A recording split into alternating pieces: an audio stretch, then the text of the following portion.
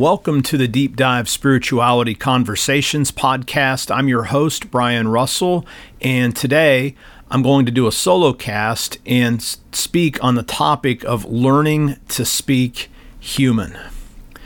In other words, what does it look like to become the person that God created us to be, and how can that then be lived and turned into a missional lifestyle? So this episode is going to get back to one of my core fundamental commitments, and that's my commitment to God's mission in the world.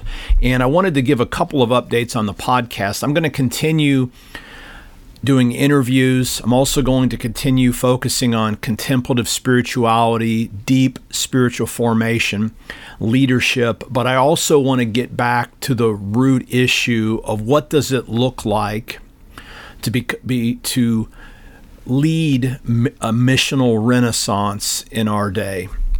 What does it look like to model Jesus in the world? And I'm going to do this today under the rubric of learning to speak human, but at least once a month, I'm going to be doing a solo cast that specifically focuses on missional readings of Scripture, missional lifestyle, and the lessons that I've learned over the long course of my ministry, including my days as a church planter, but also just the lessons that I've learned from engaging and living out the missional conversation. Before I go any further, this is an exciting time for me personally. On August 15th, my newest book, Astonished by the Word, Reading Scripture for Deep Transformation, releases. If you found my work helpful, I would appreciate you taking a look at that. You can find it on Amazon.com. Just look up Astonished by the Word, and you should be able to find it quite easily. Also, you can order it directly from the publisher at inviteresources.com. If you're ordering multiple copies, my publisher, Invite, does have discounts. You're going to find this book really helpful. I filled it full of, I would say, my best insights that I've learned about reading Scripture, particularly reading Scripture in a way that opens us up to deeper levels of sanctification, because that's going to link directly back to mission. We have to reflect God's character in the world, and one of the means of grace that God uses to cultivate holiness in our lives is Scripture, but we have to learn to allow Scripture to read us and not just be readers of the Word. So my book is going to help us to do that. I consider it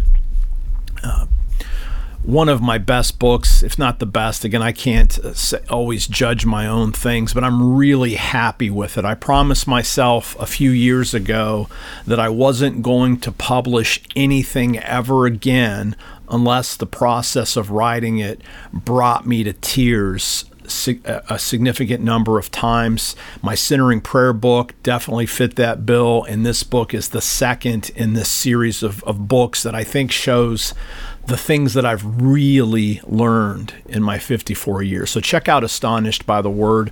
Again, if you have any questions, if I could serve you anyway, please reach out to me. You can find all my contact information at brianrussellphd.com. Of course, there's a link to the book and the other things I'll be mentioning in the show notes. So let's get directly to the conversation point, which is one of my favorite topics. It's learning to speak human. A number of years ago, when I was in my surfing era, this has been my late 30s, early 40s, I was learning how to surf. I'd always just watched people doing it from the safety of the seashore and decided, I'm going to buy a board, get a wetsuit, and I'm going to get in the ocean and learn how to surf. Now, I was never very good at surfing, but one of the fun things about learning to surf was the reality that my own daughters, who were very young at the time, so they were both in elementary school, and I think my youngest one, maybe kindergarten, where the story comes from.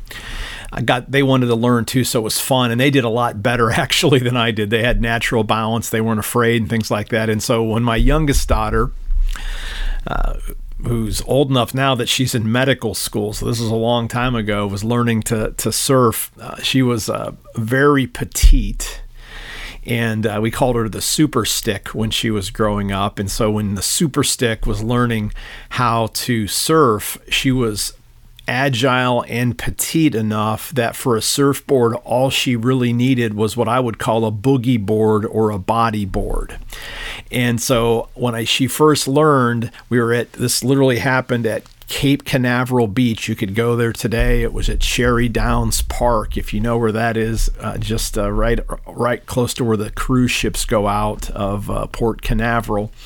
And so we're there at the beach, we're offshore, and I'm holding the boogie board, and Katrina's literally standing on it because this thing would support her body weight. A wave comes along, and I just give Katrina just a little push into the wave, and the next thing I know, Katrina's taking off down the face of this wave like I was never able to do, and she's just cruising down. But it wasn't enough for Katrina just to ride this wave. She had to make sure that everybody knew about what was happening to her. So literally so funny. She's just a little tiny girl riding the top of a boogie board, and she's screaming at the top of her lungs, "Look at me! Hey kid, look at me! Look at me!" And I remember being both proud and embarrassed all at the same time, because here's my daughter just essentially wanting the whole world to pay attention to her.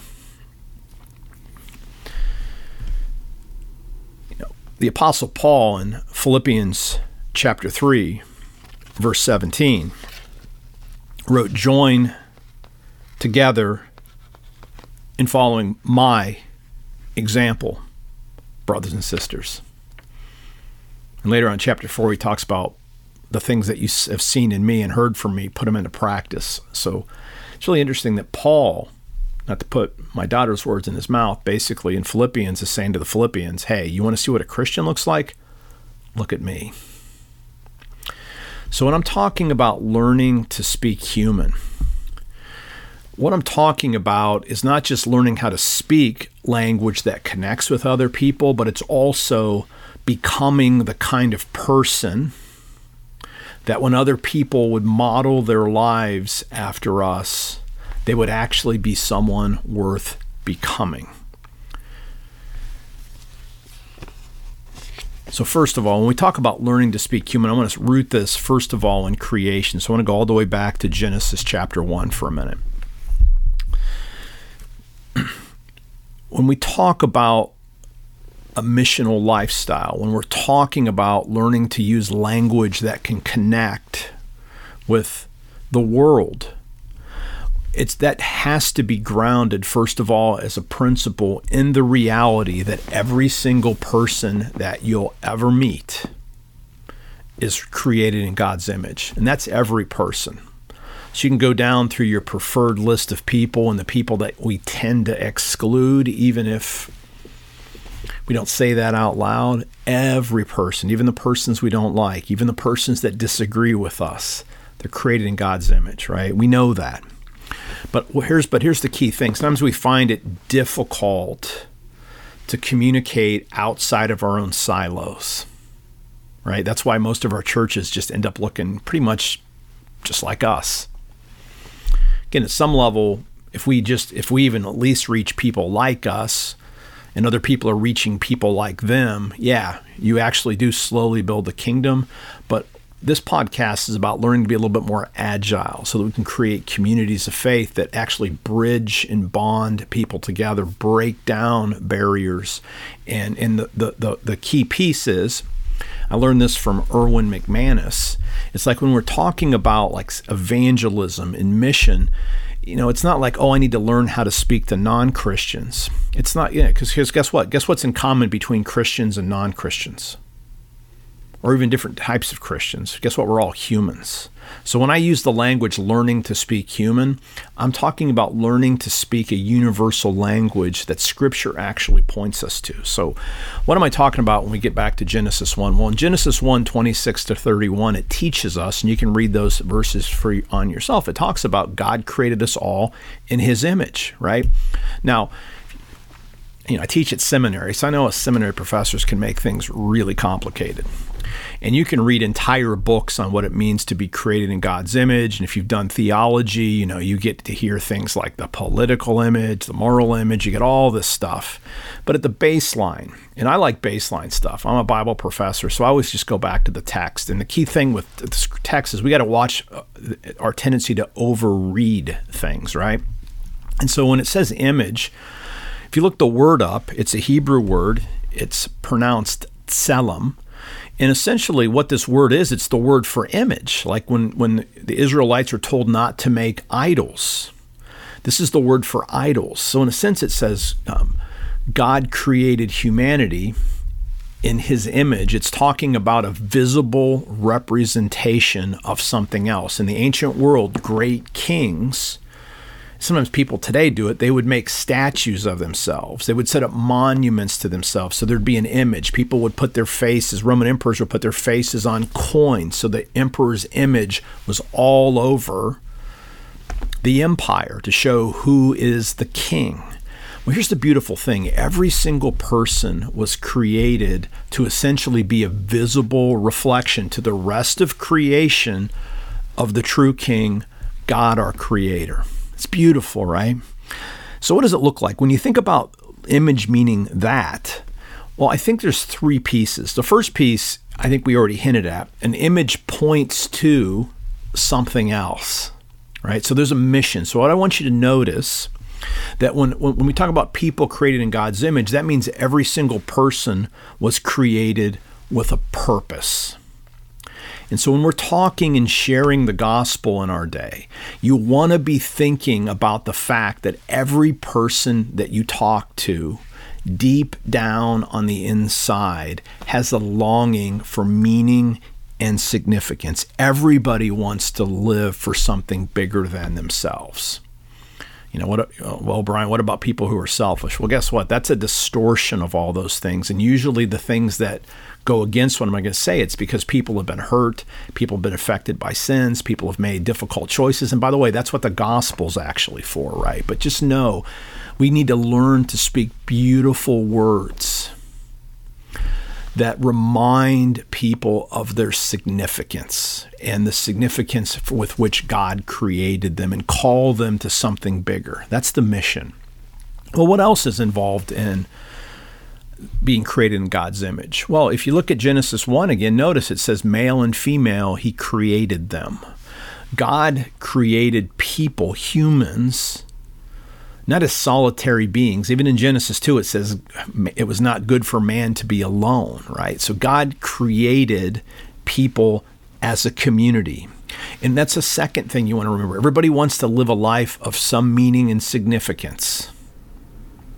People, every single person also wants to be in a community where they're loved. Everyone longs for that, to be heard, to be not just a cog in some machine, which is what our modern world does, but everyone wants to be in a place where they can use their gifts, their talents, their graces, their abilities, and where they can be loved authentically and in return love other people authentically. Love your neighbor as yourself. So there's a longing for community. It's implicit in our creation. The creation stories don't imagine solitary beings. It's in the same way when Jesus announces the kingdom, right? He says, repent for the kingdom of heaven is at hand. And then what's Jesus immediately do?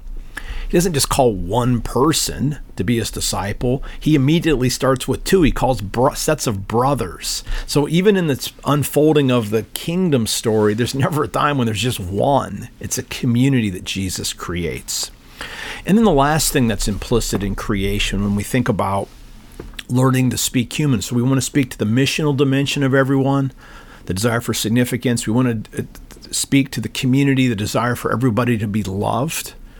And the third thing is it's implicit in Genesis 1, is that there's a commitment to holiness and character. In other words, everyone has a desire to grow into something more profound than they already are.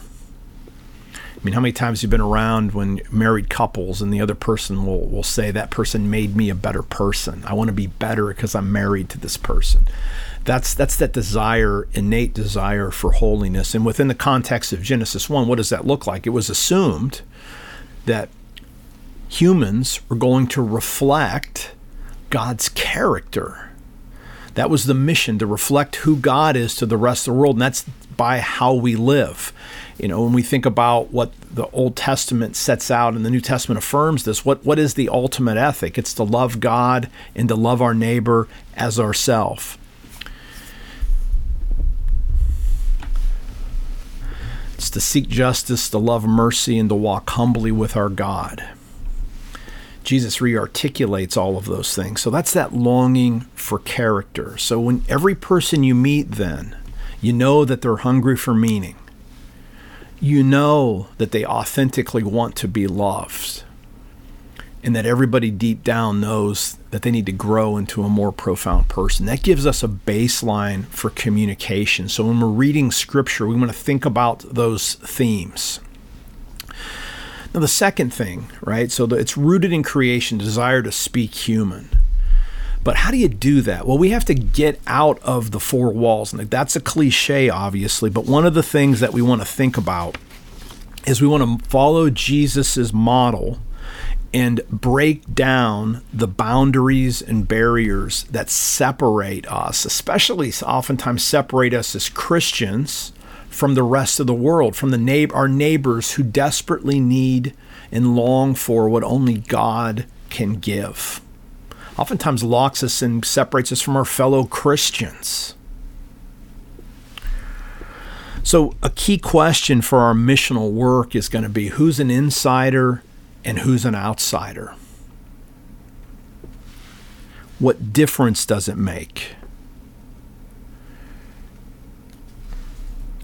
Well, in Galatians chapter 3, Paul says, "So in Christ Jesus, you are all children of God through faith. For all of you who were baptized into Christ have clothed yourselves with Christ. There is neither Jew nor Gentile, neither slave nor free, nor is there male or female, for you are one in Christ Jesus." So what you want to look at, and I'm going to say more about this exact principle, if we want to be God's hands, God's feet, God's mouthpieces in our divided world, we need to take a serious self-inventory and community inventory of what are the things that divide us from everybody else. And we need to eliminate every single one of those things except for the cross. Right? The cross is the only thing that's supposed to be the stumbling stone, And you can list all the things that typically are the dividing points in our community, right? And so, what divisions are there today? Think about politics. Think about even music preferences, our geography, language, culture. Here's a question that I like to use when I talk to missional pastors that are thinking about doing an inventory for their community of faith. Ask yourself this: how does a person have to look? What does a person have to know as a precondition for hearing the gospel from your community? Think about that really hard. Let me say that again. Who does a person have to be or know as a precondition from hearing the gospel from you? Look at your own worship services even. Is there anything that's confusing that's not explained, right? So you're just looking for things. Again, the only stumbling block ought to be the gospel message itself, not the things that we've added to it, right? So like a natural thing, if you can't think of anything else, well, guess what? If you only speak English, and this is not to say, hey, you need to learn a million languages. If you only speak English, you at least put down, well, a person has to know English to hear the gospel from me, right? And I live in a multicultural part of Orlando, and so I've been at places where someone was trying to share the gospel with me, but they only spoke Spanish. A person was trying to evangelize me, and they couldn't talk to me because they didn't know English, and I didn't know Spanish. So at least notice that, but it can go way beyond that. So what does a person have to know? How do they have to look? How do they have to dress? How do they have to sound as a precondition from hearing the gospel from you? Just answering that question is going to show you some of the places, some of the unconscious and conscious divisions that exist between you, your community of faith, and people around you who otherwise would be hungry for the good news of the gospel. And in the process, you got to be open to surprises, because the Bible is full of surprising places. Like, think of Acts 10, where Peter learns the lesson that nothing's unclean, so he can go and share it with Gentiles, the gospel. Think about Ruth, the outsider who becomes part of David's line. Think of the Ninevites, the hated enemies of Israel, that in the book of Jonah, they actually repent in ways that Jonah himself wasn't willing to repent, right? So you want to think about outsiders who actually have the heart of insiders, the wise guys, the wise men, the magi in Matthew chapter 2, another example of that. So the Bible's full of stories about outsiders who are open. And who's the stumbling block most of the time in Bible stories? It's the insiders, right? The Pharisees.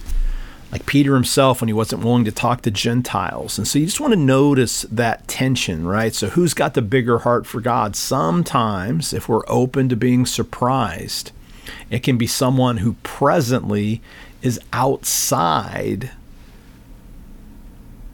of our gospel communities. They might be more open to a person who's been around for years, who just basically sits around on the edges. So just notice that. Who's an insider, who's an outsider in your congregation? Paul tells us in Philippians 1:27, do this one thing, live as a citizen worthy of the gospel of Christ. And in the book of Philippians, when Paul's using that language, he also talks about our citizenship is in heaven. What he's trying to do is subvert the ideologies of the Philippians, who in that context privileged Roman citizenship and the privileges that it brought to them. Paul uses the language of slave for himself. And then in Philippians chapter 2, Paul is actually going to say Jesus took taking on the form of a slave. Now that's intentional language, because slave would have been the bottom of the status ladder in Rome. And Paul is saying, embrace that. Because here's the truth, friends. The status that you embrace, the status that your community of faith embraces, puts the ceiling or sets the limit on your capacity to reach others with the gospel. If we put ourselves above others, well, guess what? You can't reach other people, right? And so Jesus's model is a servant model, right? The Son of Man didn't come to be served, but to serve and give his life as a ransom for many. The greatest in the kingdom is the least in the kingdom, or the least in the kingdom is the greatest in the kingdom. Those who think they're great in this life, they become least in the kingdom of heaven. So there's this grand reversal. So it's our privileges, like what privileges are we willing to let go of for the greater goal of serving and blessing others in the name of Jesus Christ, so that they can come to the cross with us and join with us. The Gospels consistently, the gospel in the New Testament consistently subverts status in order to allow God's grace to freely flow to others. And Jesus is the model of that. Because we all know the dangers of privilege, right? Privilege sets us apart. Privilege puts us into a scarcity mode where we just cling foolishly on the things that need to be let go of so that God's abundance can flow more freely to everyone. Listen to the political conversations of the left and the right in this country. Both have scarcity models. That's not a kingdom model, right? Nobody has to lose so that everybody can win, right? And we don't have to get even with people to win. We need to have that abundance mindset that Jesus models, right? We just erase status by being willing to embrace the lowest status for the sake of the gospel.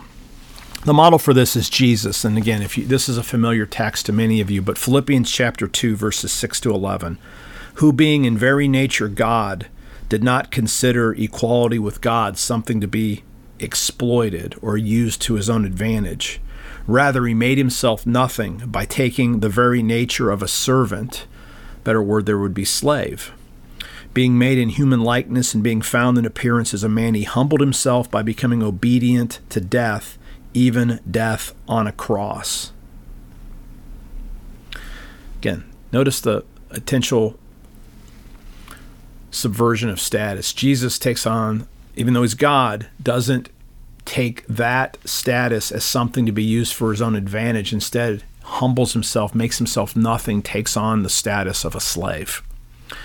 Again, the Philippians, they were Roman citizens. Many of us listening to this are U.S. citizens.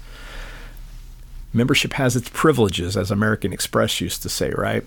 But what privileges are we willing to let go of for the sake of reaching others with the gospel? Now, here's the thing, and sometimes we miss this in this passage. Notice how it says he became obedient to death, even death on a cross. Jesus could have been sacrificed in multiple ways for it to be salvific. In God's imagination, the cross becomes the perfect symbol of all this, because in the ancient world, in the Roman world, crucifixion was only reserved for the lowest persons in society. If you were a Roman citizen, you could still be executed, but you would be killed quickly, a little bit more mercifully. You would never be crucified. And so Jesus intentionally embraces a status and models this, again, boundary-breaking behavior by becoming obedient to death, even death on a cross. Don't miss that. He embraces the lowest status for the sake of God's mission. So then what happens? Listen to what Paul says. And this passage, this is Philippians 2:9-11. Now, therefore, precisely because Jesus didn't equate equality with God something to be grasped, something to be exploited for his own benefit, therefore God exalted him to the highest place and gave him the name above all names. What name is that? It would be Yahweh, right?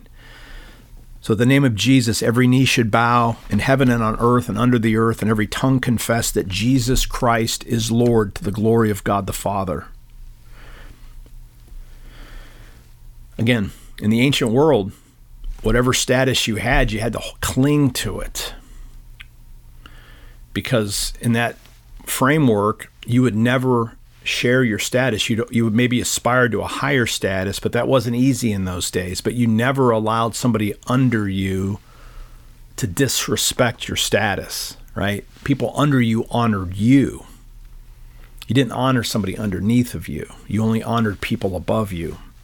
So you had these Roman ideals, and in other words, it was like a pizza. Like if I have 7 slices of pizza, there's no more pizza. So if I give you one, I only have 6. In God's economy, it's an abundance economy. You don't lose anything by sharing your status with somebody else. You get everything. It's a reversal. So it's not how much you or I hold on to for ourselves, but instead the gospel teaches us, this is where we talk about that learning to speak human.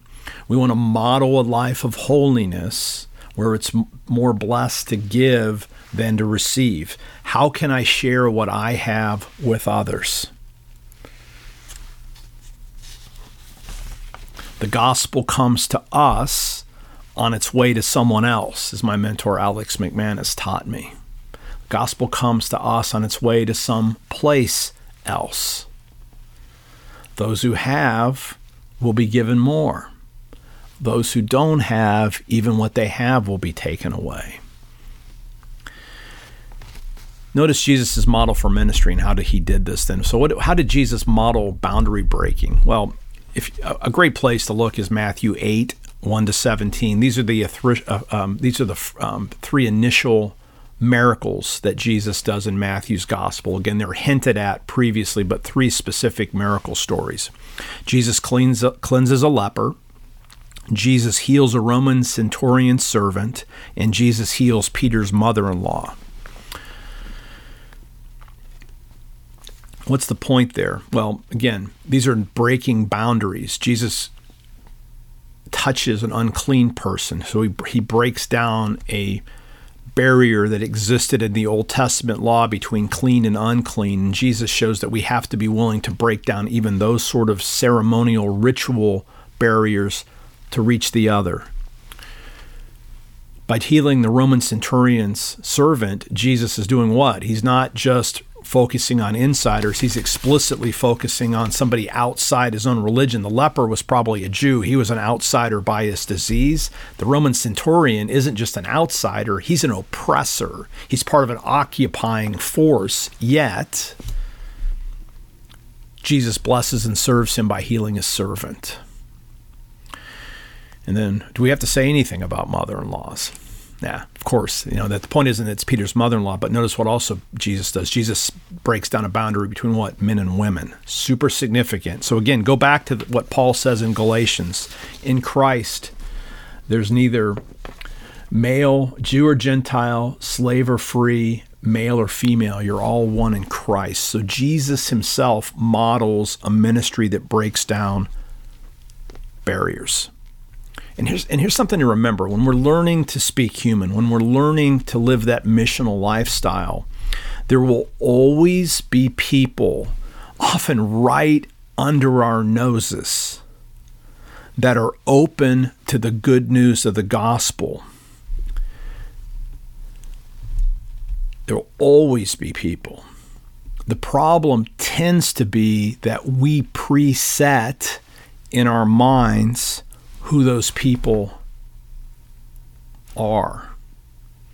And that gets back to the other question. What does a person have to become to hear the good news from me? If you want to grow your church, look at your neighborhood. And what does it look like to become Jesus' hands, feet, mouthpieces to the people that are closest to your community of faith? That includes your neighbors in your neighborhood. How do you reach your neighbors, right? And so it's going to come down to this. If we want to learn to speak human, we need to learn to live as clues. That's the point of the image, right? Go back to Genesis 1. God desired humanity to be fruitful, multiply, and fill the earth, because what God wants is all over all creation, and perhaps that even means all over the entire universe. God wants visible representations of him. Guess what? That's us. We're clues. And you put enough clues together, guess what? You get the solution. In Philippians, Paul talks about how we shine like stars amongst a wicked and depraved generation. Stars guide us. And when you put enough individual stars together, you get a constellation. You get a story. So here's the thing. If we want to learn to speak human, we have to ask ourselves, if people would follow our way of life, where would they get? To whom or to what does our life really point? Who is my mission? To who or what does my life point? How does my community engage the world on mission and embody the values of the gospel? That's what it means to live as a clue. That's how we learn to speak human.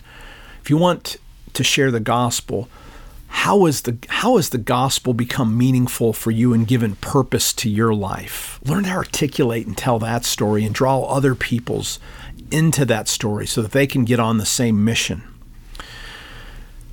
Your values, your virtues, what do you live? What kind of person do you need to become even right now so that when people see your way of life, they actually see the life of Jesus? And how does our community have to change and open up to allow other people to come in and experience that authentic community that we have?